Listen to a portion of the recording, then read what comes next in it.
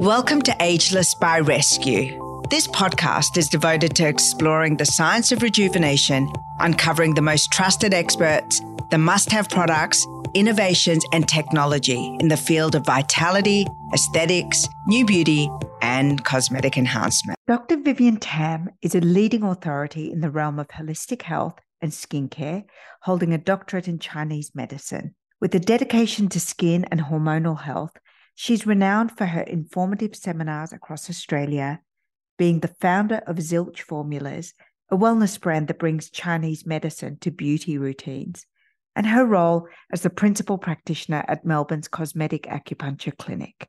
Dr. Tam's accolades are numerous, with credentials including a bachelor's in applied science in both Chinese medicine and human biology. And as a registered practitioner under the Australian Health Practitioner Regulation Agency and an accredited member of the Australian Acupuncture and Chinese Medicine Association, her insights are both insightful and influential. In today's episode, we explore the profound wisdom of Chinese medicine through the lens of longevity and ageless beauty. We'll uncover how Chinese medicine illuminates the intricate connection between hormonal health and radiant skin, and how this ancient discipline provides holistic solutions for the modern individual. From the fascinating interplay between gut health and skin radiance to practical tips for seamlessly integrating Chinese medicine practices into your daily wellness routines. My conversation with Dr. Tam will guide us on an enlightening journey towards inner and outer vibrancy. I'm so pleased to bring you this transformative conversation that may just reshape your understanding of wellness and empower you to embrace the wisdom of an ancient culture. Dr. Vivian Tam, I'm so delighted to have a doctor of Chinese medicine on the podcast. It's actually been an expertise in an area that I'm so curious about, and to have you on the show is really an honor. Thank you for joining me. Thank you for having me. It's interesting you say that because I feel like Chinese medicine is maybe having its moment a little bit. You know, people are starting to clue on about holistic medicine, holistic health. So Chinese medicine is slowly catching up, I think, in people's eyes. I think that the Chinese medicine has got a really interesting history and legacy of being interested in the concept of longevity and beauty. So it seems a really interesting place to circle back to when you're having these conversations around longevity, cellular wellness, beauty, and of course, you know, we've seen the Western appropriation of gua sha as a treatment, which is really an acupuncture, acupressure treatment modality. Yeah, and certainly in the fertility space, there's a lot of conversation around Chinese herbs. But longevity is kind of the Chinese medicine bread and butter, right? Well, for us, longevity really comes down to what you can do for your body to age as well as you can. That's kind of essentially what it is, right? So, you know, longevity for me is not how long can I live to, but how can I improve my quality of life for as long as possible? Absolutely. And I guess being a culture that respects its elders is kind of an interesting place to start. I always like looking at those cultures, you know, a lot of the Mediterranean cultures, the elderly are still regarded as valuable. And so, you know, a culture that respects its elders and has a place in society for them to the end of their lives is I think, an interesting culture to talk about wellness, longevity, neuroplasticity, all of those things, because it is a culture that's saying, okay, we know that you have value for a long time. Correct. And there are lots of things in place in the Chinese culture and in the Mediterranean culture and in Chinese medicine itself that is focused on how can we keep you really well? Because actually, like you said, you do have value. You know, we do see sometimes in society where elderlies are kind of regarded as, oh, you've had your time, you know, and it's not so much that they don't matter, but there's not as much focus on their health and wellness, Yes. after a certain age. And in Chinese medicine, there is a big focus on what can we do to preserve or to enliven or to,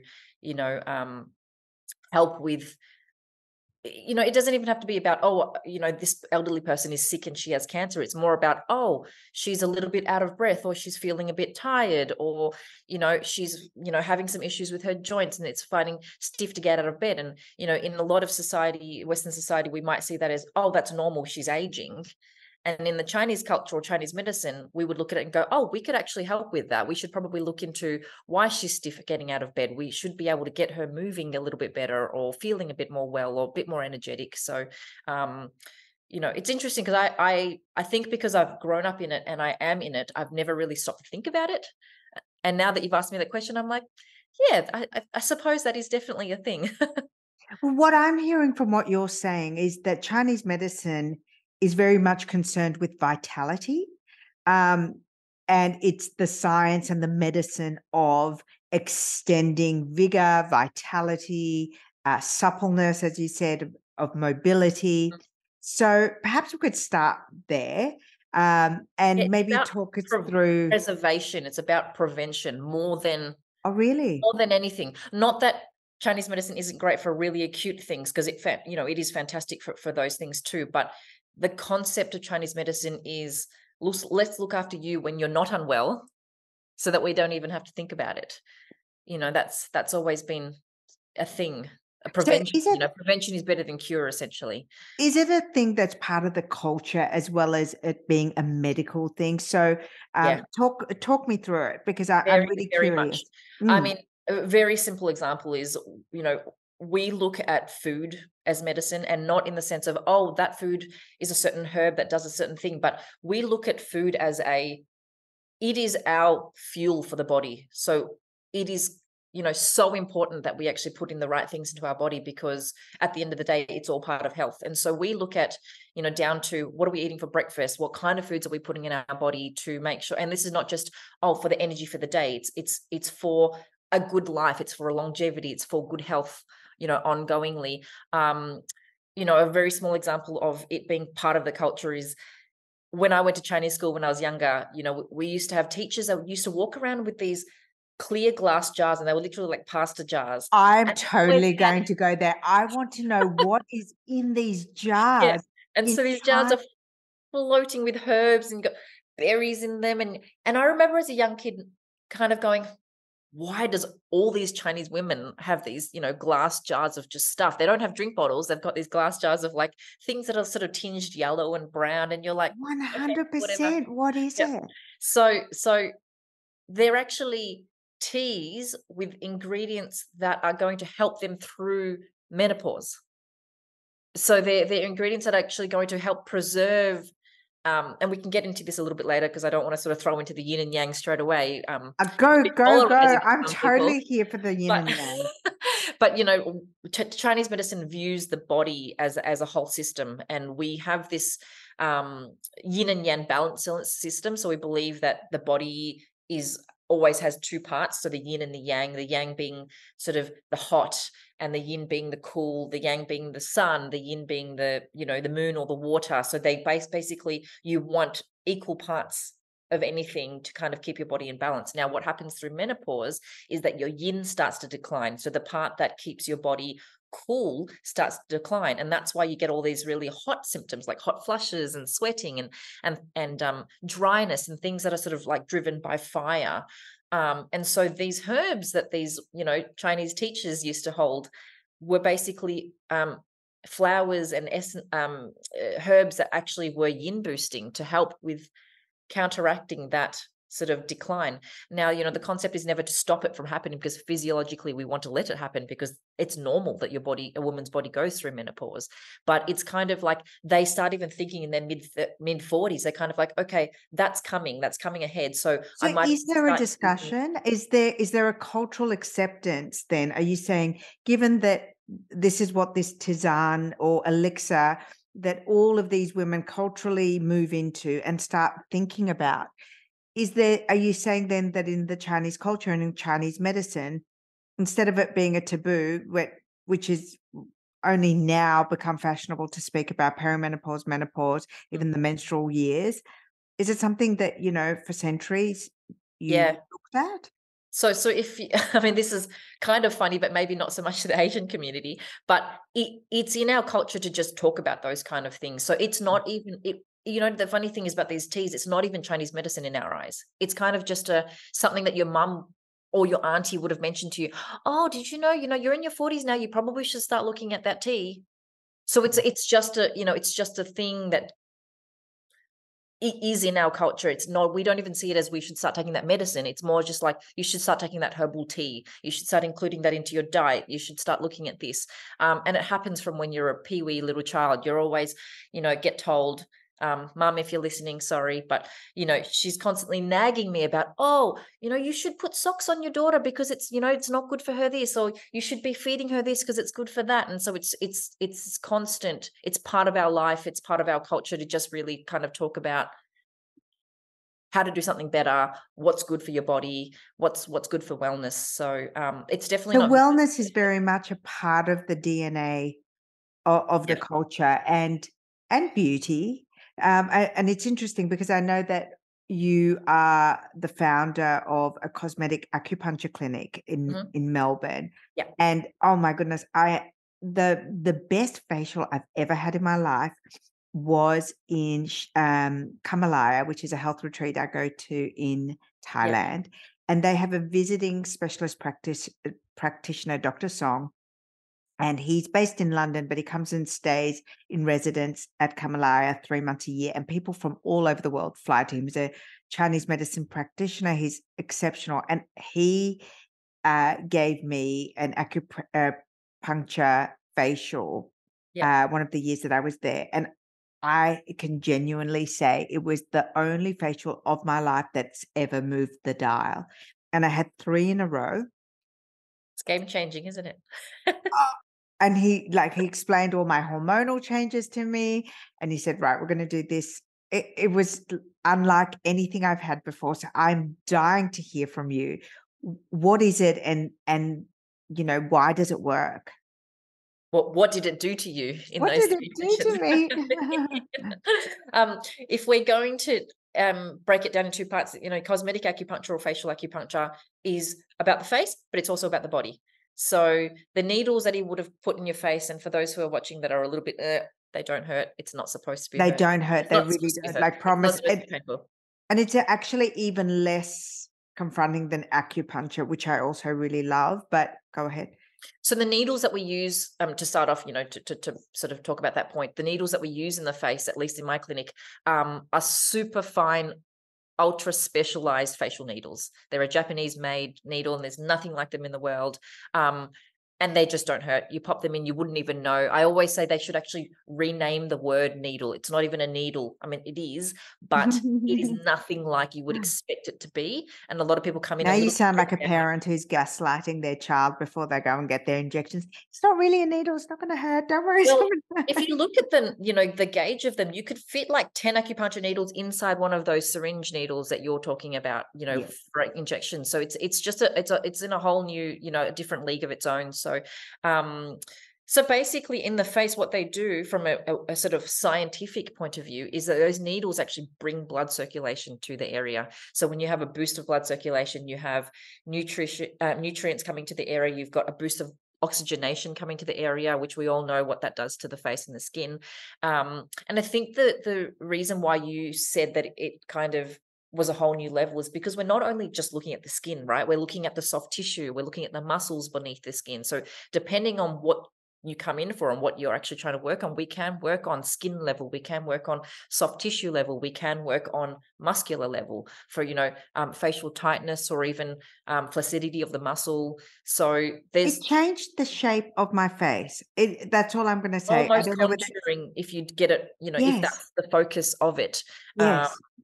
so because you can use needles to specifically target um, the neuromuscular junctions in the muscles to get them to do something. So if you've got a muscle that's, say, super, super tight here because you're constantly frowning and you can feel it's always sore and giving you a headache, you can actually use the facial acupuncture needles to release that. And so your face is automatically more relaxed. And in the opposite direction, if you've got a very droopy muscle, you can actually target that muscle to try and get it to tone up as well. So So this those is a effects really are quite great and viable treatment methodology for someone who is, a little bit aesthetic shy, doesn't want the fillers, doesn't want the tox, doesn't necessarily want the lasers, but they want to go down a natural Mm, route, but still yeah. get that really high level aesthetic result. Yeah, absolutely. I have patients that come in. I mean, for both, I have nothing against the more conventional types of And can anti-aging you have treatment. them together? Yes, you can. Uh, um, with precaution, in the sense that your practitioner should know how to work around areas that have had Botox or fillers, and what to do and what not to do. But absolutely, you can have both at the same time. I mean, people compare them all the time, but actually they do completely different things, right? One doesn't replace the other. Fillers can't lift a muscle, neither can Botox, but acupuncture can.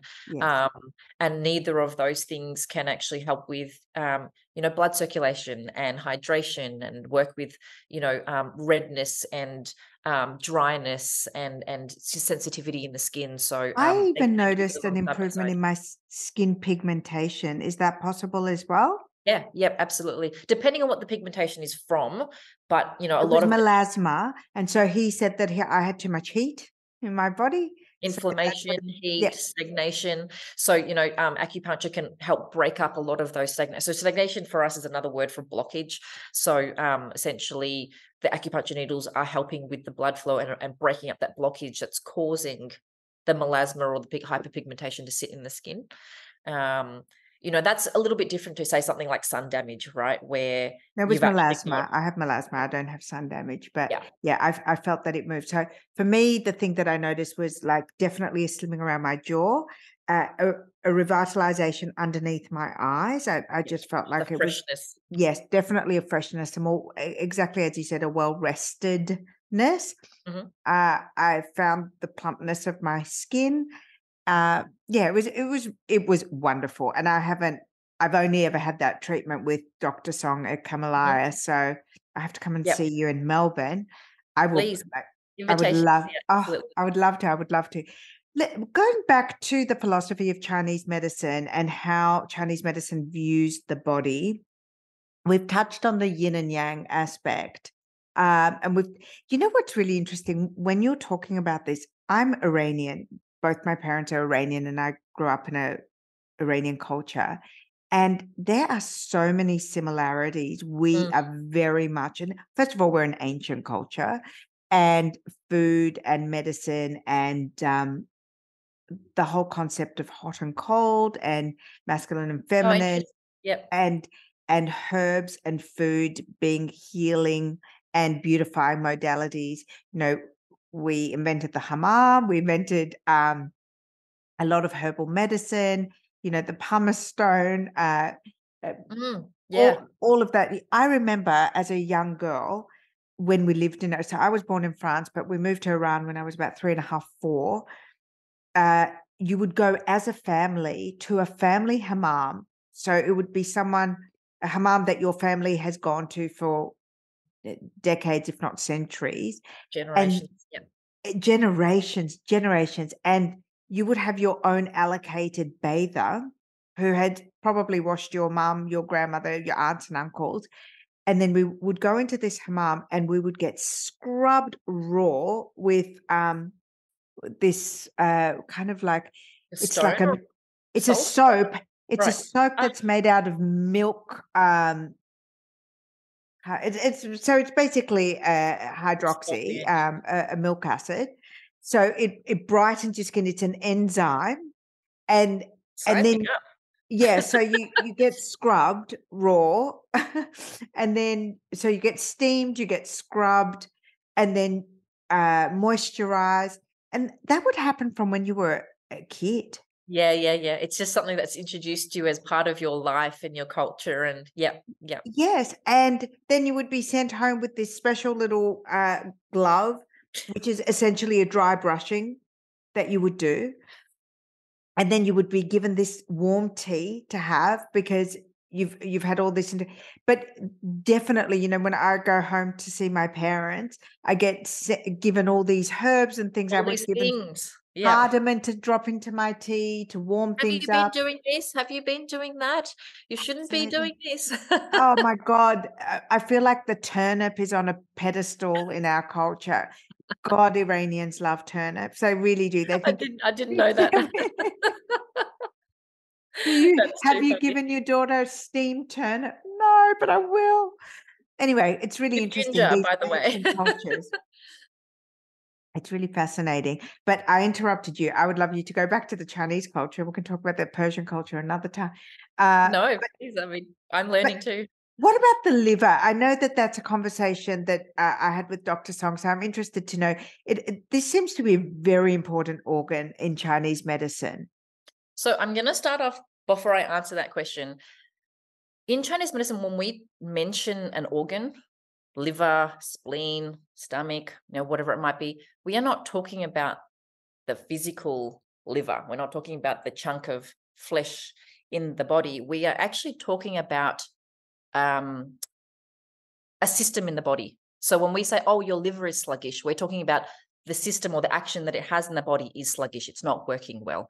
So if I say, hey, your spleen is sluggish, the spleen governs the digestive system in Chinese medicine. So what we're essentially trying to say is your digestion is weak.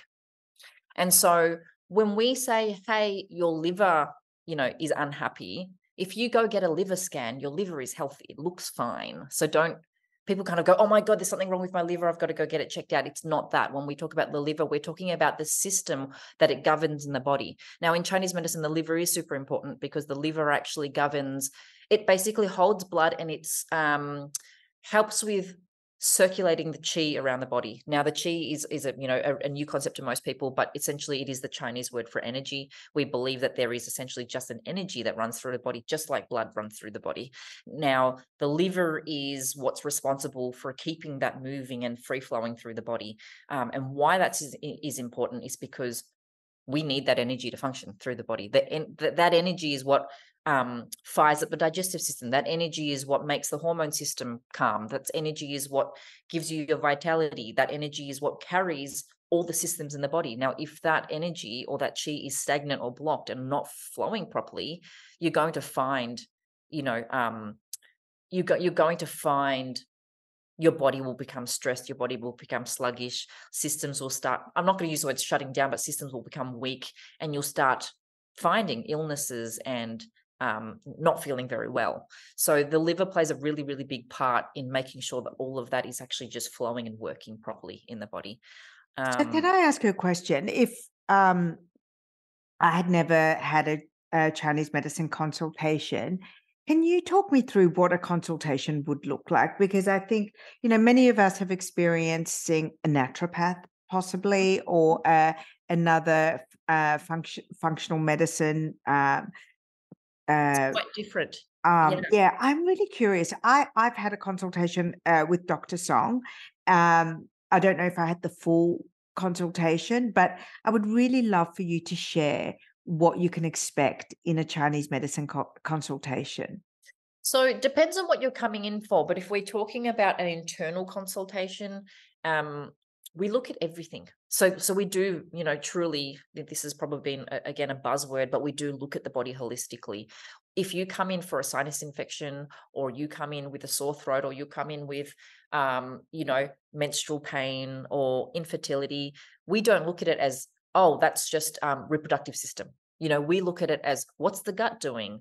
What's the blood doing? What's the circulation doing? What's all of that doing? So a lot of it is questions. So we talk like we are talking now, talk, because it helps us paint the bigger picture of what the body is doing. I'll ask you about, what are your bowels doing? How are you going to the toilet? What does your poop look like? What does your tongue look? So there's the tongue diagnosis is a really big part, because the tongue actually shows us a lot about, it's an internal reflection of what's going on. Yes. So, the coating on the tongue, if you've got a very thick coating, it almost always means that the digestive system is not clearing. And so it's sort of like that gunk that's sitting on your tongue is the gunk that's sitting in the body.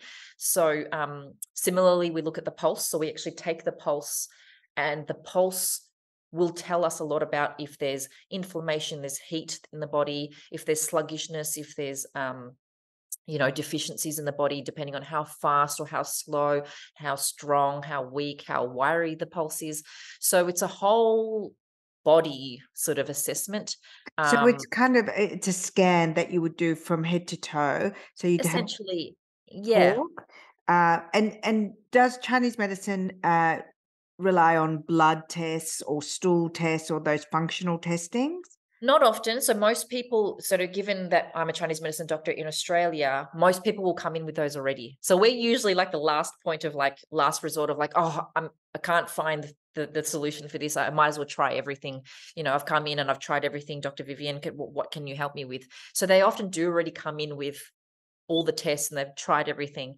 And so we take them into account, but we don't need them. In China, Chinese medicine, a lot of people don't realize, is not actually complementary medicine. It is actually primary medicine. So Yes, yes. in hospitals, like main hospitals in China, they actually treat with Western medicine alongside Chinese medicine. So Yes. there is a place for blood tests and functional tests. But in Australia, I'm going to say all Chinese medicine practitioners are in private practice. So we don't rely on them. We don't have a system to actually get people to do them, but you can bring them in. We do take them into account. But a lot of the time because we treat the body in a different way, a lot of the time those blood tests don't mean a lot unless it's a very obvious and drastic result. Or disease. Yeah. Well, people come in, for example, and they'll say, oh, I feel awful. I feel unrefreshed. I feel sluggish. I'm so tired. Like, I'm so tired I could sleep at 11 a.m. in the morning. My gut's sore all the time. I'm cramping. I'm bloating. I have IBS symptoms. All those really like common things that get bunched up together where you're just generally feeling lethargic and unwell. And then they'll say, oh, but I went to my GP with it and I got blood tests and they say, oh, it's all normal. But it's like, I hear that isn't all the isn't that a time. little bit, I've lost my word, but how can a doctor tell you it's normal when you're not feeling normal? Yes. You Yeah. know? And so And that's if you're lucky that your doctor has ordered bloods for you. Like, often you don't even get to that point where they do the additional investigation. And I think, I've talked about this a million times on my podcast, and I'll say it again. You have to advocate for your own health. You have to advocate for your own beauty. You have to advocate for your own longevity. Only you know how you feel. Only you know what's reflected back to you. Or, are you bouncing out of bed with vigor? Are you waking up refreshed? Do you have a strong libido? Does your skin look like it's juicy, and are your eyes white?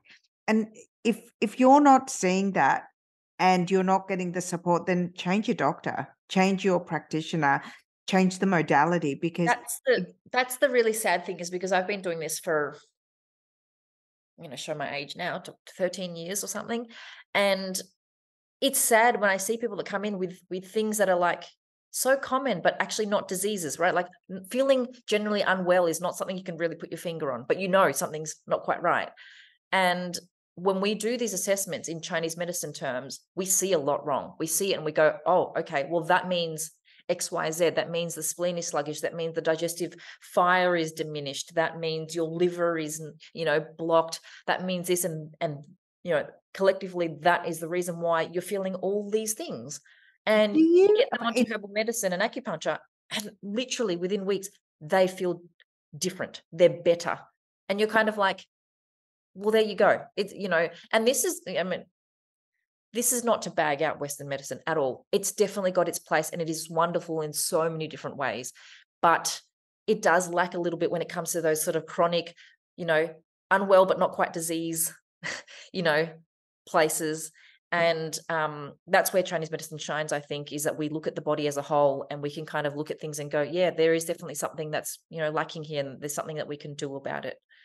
One of the things that I know that people are aware of, but perhaps have not experienced, is that the medicine side of Chinese medicine is herbs. Mhm. And a lot of people know that the herbs are like really bitter. Oh my God, have you had, Not have heard always, about, but yeah. yeah. So it's herbs, it's the acupuncture, and Are there any other kind of modalities that you use? Yeah, traditionally, not me personally, but Chinese massage is part of it because they work on the meridians and the acupuncture, channels in the body. So, essentially like acupressure massage, or we call Yes. it tuina. Uh, Um, yes, and if you've ever had one gua of those sha. foot massages, you know you're alive. I mean, Oh, it's so good. woo, yeah, It's it the only hurts. way you should have a massage is if you really feel it. Cupping Exactly. is another one. Cupping is sort of part of TCM as well. So TCM stands for traditional Chinese medicine. But I'm a big fan of acupuncture and herbal medicine as the two main, and they are the two main modalities in Chinese medicine. Yes. So going back to that, does Chinese medicine look at disease and longevity and wellness and beauty through an age lens, or is it a kind of age agnostic medicine, and it looks simply at the concern or the manifestation of the problem? It's a little bit of both, to be perfectly honest. It will always look at it internally. So the manifestations, the symptoms, the patterns that are happening in the body, how we treat it and how we approach it and what needs to be done about it will sometimes change based on age. So obviously we will treat an infant, a toddler, a child differently to somebody who's going through menopause. So the patterns that we find in the body will be ever changing depending on what your body or the age that you're in. So, going back to that menopause example, if we see a decline, if we see symptoms of a decline in yin in the body, and we look at your age and we go, okay, you're 50, that kind of makes sense. We kind of like, okay, I can see physiologically why that yin is declining. Do we actually want to stop that from happening? No, we can't stop that from happening. Can we support it so that you can ride through menopause? Yes, that's what we would do. Whereas if you were 21 and you came to me and you were showing signs of yin deficiency and decline, and you had a dry mouth and your hair was falling out and your skin was dry and you were hot all the time and you're having hot flushes, would we treat that as a disease or a pattern in the body that we need to fix? Absolutely. We would go in there and we would go acupuncture, herbs, until we brought that yin back up and it was in balance. And so we do approach it differently, but we will always still look at it holistically and internally. Is that kind of what you meant? Exactly what I meant, yes. Yeah. And the other, I guess the other question that I have with regards to Chinese medicine is that when you are doing the treatment and you are putting someone on a course of Chinese medicine, how does it work with traditional medicine? So let's take menopause or perimenopause. If a woman is taking HRT or DHEA or any other hormonal supplements, synthetic hormones, is there a place for that in Chinese medicine, or do you have your own version of HRT and hormonal support? And do you think of it in the same way? Are you trying to balance estrogen? Are you trying to No, balance progesterone? it's a it's actually a great question. It's a big question, and I'm going to try to explain it without losing you, but they definitely can go together. So I am not the kind of practitioner that says, if you come and see me, you have to stop everything else you're doing, because I think that everything has its place and everything has a reason for, if you decided, hey, this makes me feel better, I'm not going to tell you to stop unless it's horrible, obviously. But we do view it in a very different way. So when we're working with hormonal balance, for example, we don't see it like what you just explained. Oh, you've got a reduction in estrogen, or you've got too much testosterone. We need to bring this down or bring this up. Chinese medicine works in a very adaptogenic way. So I don't know if, again, a kind of a little bit of a buzzword at the moment, adaptogens, but we believe that the body is equipped to know what to do. Our body in our DNA fundamentally is programmed to look after ourselves, to be at equilibrium, to be at balanced state, for us to live and to learn. Live and to grow old and to age. And so Chinese medicine is very much, okay, when something's gone wrong, we only just need to teach the body how to get rid of that imbalance and bring itself back to alignment. And when the body is healthy again, it is able to then go through menopause properly without, XYZ symptoms. And so herbal medicine and acupuncture essentially kind of retrain the body. So it takes away the acute symptoms, but then it also kind of says, hey, body, I actually know that you know what you're doing. So we're going to give you some herbs that actually help your body get back into balance and relearn so that you've got your body's got its own vitality to then take on, all these symptoms and ride through menopause or ride through digestive issues or whatever it is. So, for example, constipation, right? People that can't go to the toilet properly, laxatives is the first thing people think about. And you're giving your body something that's then going to push out that stool. It's a purge, essentially. In Chinese medicine, we kind of go, well, that's kind of temporary. It makes sense if you're, really, really need to go, but that's not going to do anything for you 5 years down the track or even 2 weeks down the track. So we're kind of going, hey, the body should know how to go to the toilet. And so we look at it and go, okay, it's obviously because there's a deficiency in the digestive system that the bowel is not strong enough, or the bowel is too weak to push through the stool, or it's too dry. And you're essentially giving it the tools to get back to a place where renormalize. That's exactly it. So we see menopause as hey, physiologically, you're supposed to go through that. That's quite normal. Let's get your body back to a place where it can ride through it and feel really fine and well through all of it. So, and do you see, totally different way of seeing again, it. I'm going back to my kind of Iranian roots. We are really big believers of seasonality, both in life. So Huge. Seasons of Correct. life. Yes. And then we also work with seasons when it comes to health and wellness. Traditionally, we would only eat seasonal foods and fruits. The meat that we would have would be, farm raised, and it's slaughtered and then it's eaten fresh. You get your meat from the butcher, not the supermarket. I remember distinctly taking pots to a farm to get milk, unpasteurized fresh milk, which you would bring home and boil, and you drink some of the milk and you'd make your own yogurt. There are chains of yogurt stores, I don't even know how to explain it. Like, imagine instead of bakeries, yogurt stores, and it would have different types of yogurts all through Iran. And I remember that you would get your yogurt from the yogurt guy. I'm learning so much. Yeah. It's, you have those really, really specific things, which are both cultural, but also from a health perspective. And, Iran is a highly populated country, and with a huge disparity between wealthy and poor, but everyone follows this rule. And China has the same, a massively populous country, now a big disparity, but everyone respects and has follows this weaved into who they are. Yep, very much so. And it's interesting you brought up that whole seasonality thing. I thought that actually you were going to talk about like seasons in the weather, right? Because that's actually a really big thing in Chinese medicine, is that whole concept of hot and cold. Oh yeah. Oh my God, hot and winter. cold. We talk about hot and cold all the time.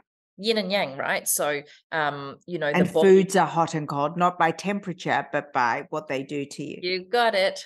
So that's actually a big one that most of Western society doesn't understand, but is actually a huge concept. And when you can actually get that to click, it's life-changing. I use that word a lot, life-changing, game changer, because it really is.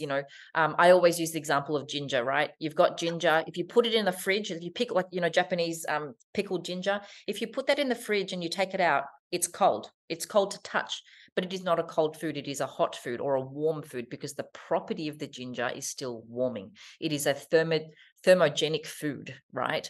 Yes. And similarly to peppermint tea. You make peppermint tea and it's boiling hot to touch, but the property of the peppermint is cooling. So when you drink the hot tea, you still feel cool inside. You got that kind of mentholy. So we have we have a word, we say sardit kade or garmi kade. Sardi means she's been cooled, and garmi means she's been heated. So yep. If I say to my mum, I've got a headache, she'll, or I feel a bit lethargic, she'll say, oh, sardit kade, which means your temperature has dropped. Go and eat something, not do something. Go and eat something warming. Yep. We talk about it as a heatiness. So you might hear that word heatiness is in excessive of yang or excessive of heat, which can cause, a plethora of, symptoms and things like that. So that's a really, really big concept in Chinese medicine, and it ties into everything: longevity, beauty, wellness, preventative, medicine, all of that kind of stuff. A huge, if you were to ask me what's the first biggest and easiest tip to change your lifestyle, it is to try. Your body prefers that thermogenic, that warmth, that warm food and that warm state. So basically just eat more warming food, stay away from cold raw foods that are going to get your body to actually have to continue to fire up more to digest. There's this huge this huge movement around, raw food, which I think is great when you look at it. But it's only one small, very, very small part of the picture. So raw foods, they say, oh, it's got more nutritional content. I can't argue with that. It probably does. And it surely does, sorry. But the second part of it is, but how does your body digest that? If you're putting raw foods in your body all the time and your digestive fire, in Chinese medicine, we see it, is constantly having to fire up and work harder, you're only pushing your body to, limits that it doesn't need to reach. And so we very much believe in eating warmed, cooked, stewed or lightly fried or lightly, stir fried and lightly steamed foods to allow your body to actually just digest that food easier. So, Chinese medicine, first big tip is just to eat warmed, cooked foods. And every time I've been to China, I've definitely Can't I've find salad in experienced China. that's pardon? You can't find, salad in China. Well, you probably can, but it's not a thing. It's not. We No, don't it's do not a salad. thing. It's not And a also concept. I guess the flow of eating and drinking is very much geared towards that warmth, um and the order of things is very important. I mean, there's ginger in everything, and that's not just because we like the taste. That's because, like you said, like we explained before, it's ingrained in the culture to have warming food. So if it's almost like, oh, you're going to have veggies. Well, sometimes if that could be a little bit hard to digest. Certain veggies, just cut ginger into it. It's just a thing. We don't even eat tomatoes raw. Like tomatoes are a stir-fried vegetable in Yes. Chinese culture. It sounds And gross, but cucumber, it's and a lot of things are correct. stir-fried. Even Yes. lettuce I've had stir-fried. You're absolutely right. When you think Yep. about it, a lot of the Yep. things that we take for granted as salady cold foods, it doesn't It just they're it used, doesn't but just in exist. a different way, and they're prepared Correct. differently. Yep. Um, I don't want to get too far off course because there's so much to talk about and so interesting. There is. I do want to talk to you about supplementation because, before we recorded, we were having this conversation around how fundamental it is that you take supplementation seriously because you can really change your Your body. chemical and your physiology through supplementation. But being supplemented correctly and measuring it is so key. Talk to me about supplementation and in Chinese medicine. I know you've got your own line. Is it something that you would just buy over the counter, or is it prescribed? How does it work? It really depends on what it is that you're trying to do, obviously. I mean, all of this is my first advice will always be to be under the care of a practitioner because they're the people that really know what they're doing. A registered practitioner. Chinese medicine is one of those things, along with any sort of supplementation, it is powerful, right? It's People kind of think powerful, that, right? Like that's you can that's raise things that misconception. Where people go, oh, herbal medicine doesn't work, or if it does, it's really slow, or it's really gentle, and it kind of just does something in the background. That's not true. You can come in and you can have a drastic difference within 24 hours, 48 hours, 72 hours, depending on what it is you're trying to change. But if somebody's given the right thing prescribed, it can change it instantly. People come in with, let's say, fever from having a really bad flu, and you can give them herbs and they go home, and then within 6 hours they've broken the fever and they're feeling better. There's a lot you can do to the body, and a lot of what that body can change if you're given the right thing. And on that same page, a lot can go wrong if you're given the wrong thing. I or say if the you wrong thing take the in wrong my thing because you saw it on TikTok or your friend took it. And one of the things I learned something about drugs last year. I went and visited a laboratory at the University of New South Wales, and they were working on a fertility drug. And the basis of this fertility drug is a supplement. And I asked them what the difference was, and they said the registration is all that's different.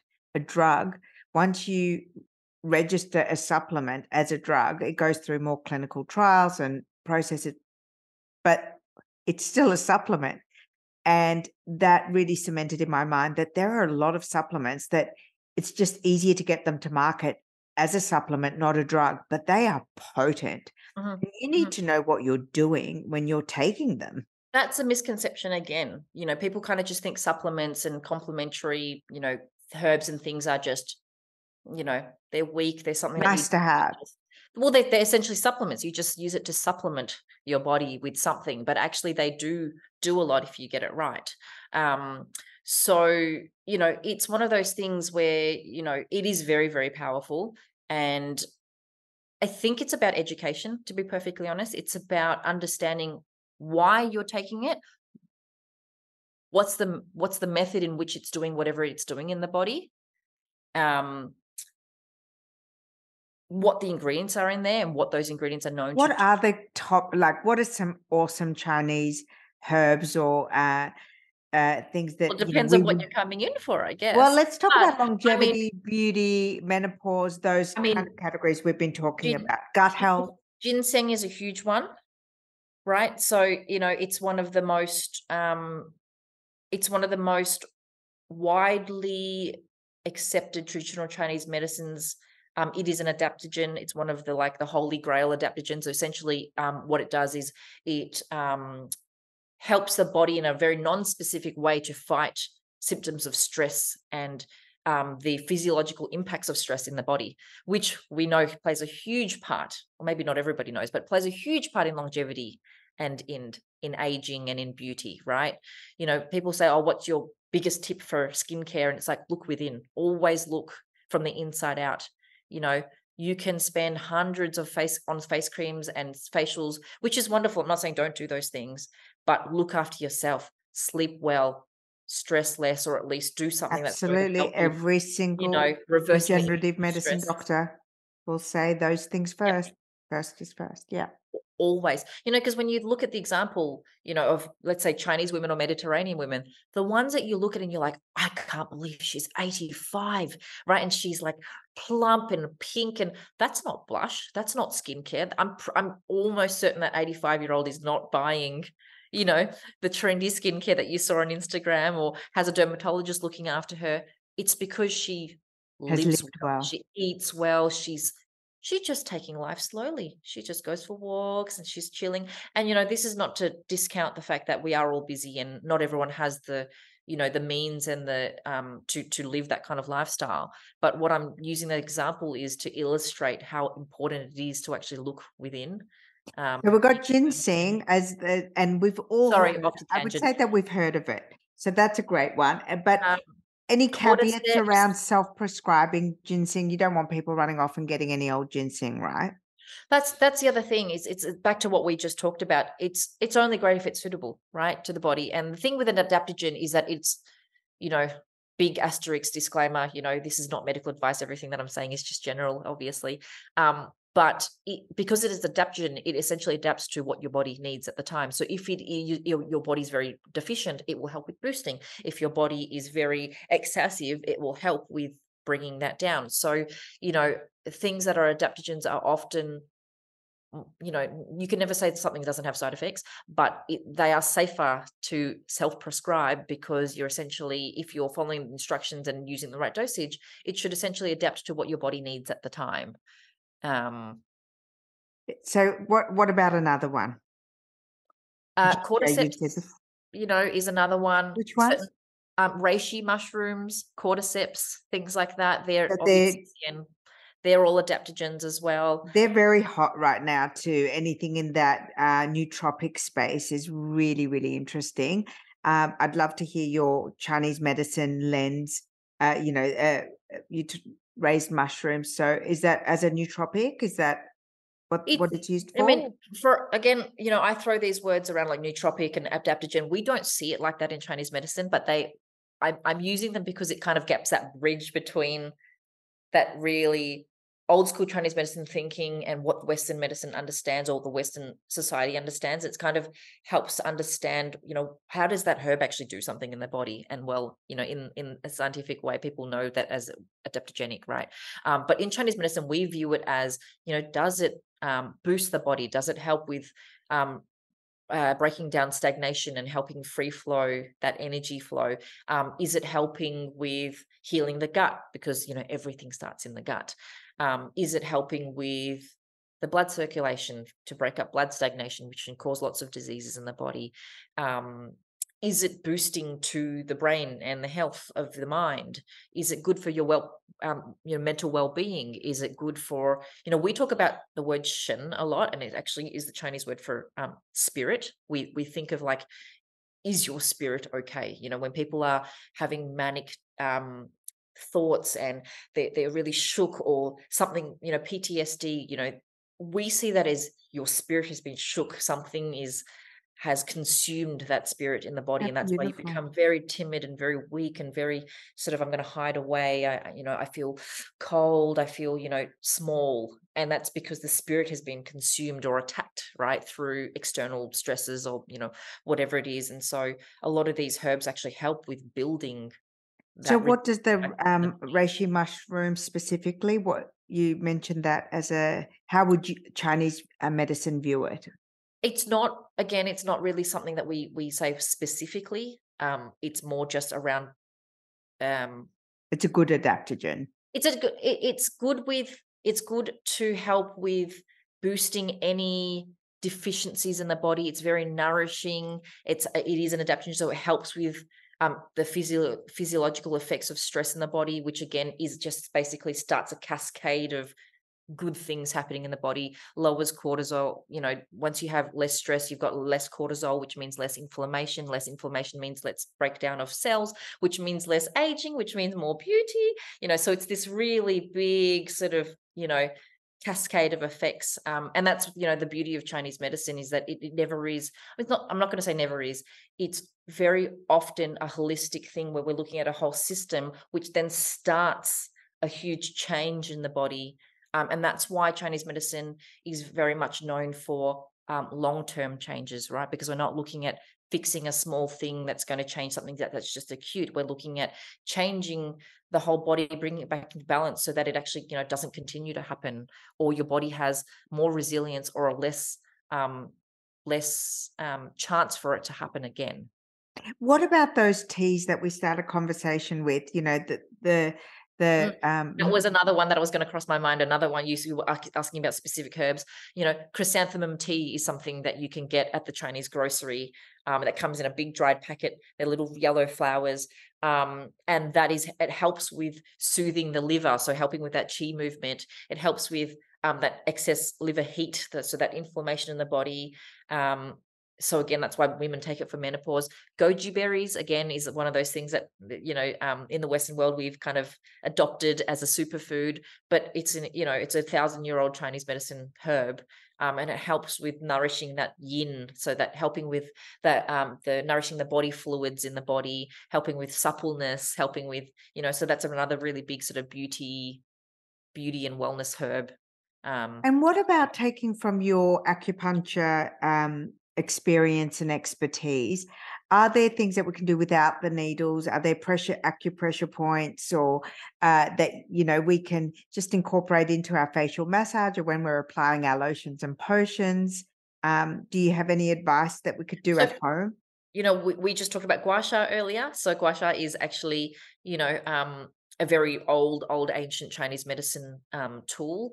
And I think I had one. Oh, I had one right here before. So that's, for those who are listening or watching that don't know what it is, it's a little, traditionally, actually, back in the day, they were either stone or tusk or bone. And this one's a jade one, because of the cooling effects. But essentially, gua sha helps with lymphatic drainage. It helps with blood circulation.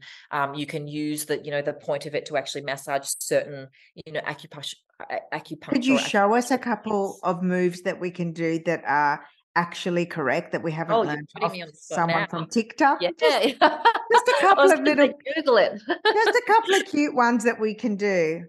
I mean, the ones that you see a lot on TikTok and on Instagram and things, they're more about, lymphatic drainage. So a lot of them are kind of moving always to the lymph nodes. So behind your armpits, behind your ears. So it's always a sort of this inside out movement, right? Because we want to sort of move towards those lymph nodes to help with that lymphatic drainage and that blood circulation. Also kind of just, I think, instinctively feels odd to kind of go in, scrape inwards or downwards. It's always up and out.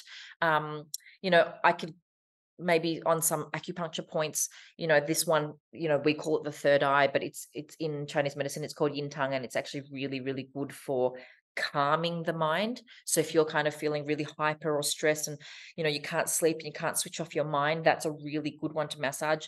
If you've ever had a gua sha, what you'll notice is it's a million times stronger than your own finger.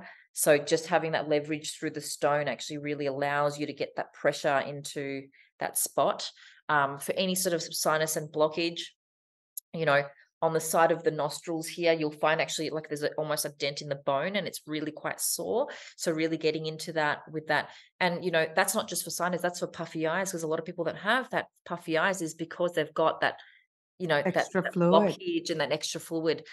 Funny, story. My little daughter was in my room last night sleeping. She's 2.5, and she kept getting up and she said, my nose is blocked, and she couldn't sleep. And I said, let mummy massage you. And so I had my fingers on these 2 points and massage. And when I stopped, she said, oh, that's better. And then when I stopped, she said, Mama, massage me. She said, massage me or something. She said something really funny. She was half asleep, but she really wanted me to press those points because I think, 2.5, you don't know, but your body knows, oh, I feel better. That something is feeling Interesting. clearer. So they're three, that triangle are 3 really big points that can help with just depuffing, calming the mind, calming the mind essentially is just good for mental wellness, which is good for, Everything. every wellness. Yes, exactly. The last thing I want to ask you about, which again is something that I've experienced in traditional Chinese medicine, and I've done it to myself, but I've also done it for my daughter when she's had, tummy aches or bloating, is the traditional stomach massage. And I don't want to butcher the pronunciation, so I'll let you say what it is, but it is phenomenal. Are you talking about bagua or something? I can't even say it, Chasang Mei or Say Mei. But Mhm. it's a stomach massage that I've had. And you have to go Yes, clockwise? that's the one. Yes. What's it? Yes, Yes, how yes, do I yes. pronounce that? I actually don't know the Chinese medicine word for that. Yeah, but it's amazing. Do you do it in your practice? I don't personally do it, but it is really fantastic for children. You can Yes, do it for that's what I adults. was gonna say. So I did this Yes. on Lily. Yeah, yeah. Yes, yes, yes, yes. So traditionally, it's used for all ages, but particularly good for the young ones, which we in Chinese medicine believe that their digestive system is not mature yet, right? So there's still a lot of, what would we call it? We still a lot of qi and blood that needs to be built in and around those organ systems and that digestive system. And so the whole concept of it is, the main things that you need to make sure of is always has to be warm. So warm hands, warm oils, warm compresses, in a clockwise direction, lots of pressure. And it just helps with a few things. It helps with moving the qi and blood in the area. It also helps with driving the qi and blood into and moving freely through the channels that run through the meridians through the stomach and the digestive And system area. stress? Yep. Could you Well, hold all that? correct. So that's a liver qi stagnation. You know how we talked about what the function of the liver. So when you become stressed, we say that your qi becomes blocked. And that's why when you think about stress symptoms, it's always like tight shoulders, tight stomach, knots in my stomach, fidgety, irritability. They're all blockage symptoms. And the liver meridians run through that, that midsection of the body. And so a lot of that massage is concentrating on freeing up that blockage through those liver, spleen, and digestive related organs to help with that movement. So once we move, Chinese medicine always believes if you move away a blockage, encourage free flow of qi and blood through an area, things will essentially just catch up. And so a lot of that kind A of, lovely philosophy. abdominal massage, which now I'm going to have to look up what it is in Chinese medicine. I mean, in Chinese terms, because I don't actually know the term for it, is writing on this concept of, move the qi, allow the energy in the body to kind of catch back up. Because when you've got blockage, it doesn't matter if you've got an abundance of energy in that area, it can't do anything. It's stuck. It's not able to nourish the area, nourish the organs, nourish the digestive system, get it to do what it needs to do. And so, first line of attack with, like you said, constipation or, IBS symptoms or sore tummy and things like in Or children. stress. I always find that like it really, and maybe that's just like mummy giving you a warm, lovely massage. That also, that contact is really nice. But I always think you do hold all of that in your tummy. So if you can, as you said, 100%. Hmm. relax So the area. deep breathing, and that's not Chinese medicine, that's also yoga, and that's, Ayurvedic and, probably in even Iranian culture. But, they always talk about deep breathing for stress, and people go, oh, what does that do? Is it just because it slows down the body? But it actually drawing your breath into your tummy. So deep breathing is about getting the breath into, like, essentially breathe into your belly button if people don't know how to do it. Because a lot of people kind of breathe and they go, and their chest rises. But 100%. actually, you want to try not to get your chest to rise. When people are stressed, go, they take a deep breath, and a lot of people go, but you actually want to be able to not see that. And you want to, I mean, you can't see it on camera, but you want to try and get the breath into the tummy and to skip the chest. And that kind of essentially is moving that blockage that's stuck in that stomach area and really just signaling to the body to slow down, unblock that blockage, and just allow your body to free flow and slow down and do what it needs to do and do what it knows what to do as well. Dr. Tam, how do we find a registered, you made that distinction before, a registered Chinese medicine practitioner in Australia? Because I am sure that, that's the next thing I want to race to. Um, and it would be great if we could be guided by you as to how to find, a practitioner So that. this might be, different depending on where your listeners are from. But, in Australia, once upon a time, it used to be statewide, which is kind of a little bit scary. But once upon a time, there was a Victorian Chinese Medicine Board. So, Chinese Medicine Board of Victoria, and you had to be registered through there to be a registered practitioner through, education. So you had to have a degree or a bachelor or, whatever it is was their standards. And then a few years back, it actually became a national wide registration. Right. So a registered practitioner is usually a practitioner under AHPRA, so AHPRA, which stands for Australian Health Practitioner Regulation. Exactly. And a registered practitioner is essentially somebody that is registered with AHPRA. And then you've got your, associations that are associated with that. So I'm part of ACMA, which is an Australian Acupuncture and Chinese Medicine Board of Australia. So, but the main one you'd be looking at would be for AHPRA. I know that they're, called different things in the US. It's Oriental Medicine Registration and things like that. So you'd have to sort of look up in your So if country. I wanted to find a practitioner, I would go to the APRA website and look for practitioners. Yes, they should have a practitioner search in the AHPRA. But to be perfectly honest, you can look up Chinese medicine practitioner in your local area, and then you could just ask them, phone up and ask them, are you registered or who are you registered with? I'm going to say, 99.9% for the most part, the industry is doing the right thing. But I think with everyone, again, it goes back to personal advocacy. And if something is not working for you, it doesn't matter who it is. I always say, ask the question. And if you're not getting the service, the response, the attention that you need, change practitioners, change providers. It goes for every Communicate, level. call, have a conversation, ask, find out if that's the right person for you. I think that most people in Chinese medicine are, like I said, are doing the right thing, because it is an industry that is growing in Australia. There is a little bit of limelight, on us now, and it only makes sense to do the right thing in the public eye. It only makes sense to really look after your patients. I am super passionate about what I do. Like you mentioned before, I do have my own line of Chinese medicine herbal supplements products, and we did that so that what I have learned from the clinic and my experience in it is able to be reached outside of my clinic. You know, a lot of people will call in from overseas or interstate and say, oh, I've got, acne, or I've got something, what can I do? Because I don't live in Melbourne and I can't come and see you. And so the whole point of launching this range is around educating the public, is getting them to learn about, and to have the conversations into the modern world, to kind of get people to understand, so that Chinese medicine doesn't just constantly become this really stigma, taboo. Oh, it's just woo-woo medicine. Mystical. You want to take it outside of the mystical. We're trying to demystify. I don't think that's a word, but we're trying to break down those barriers. We're trying to bridge that gap between what works and what we don't know.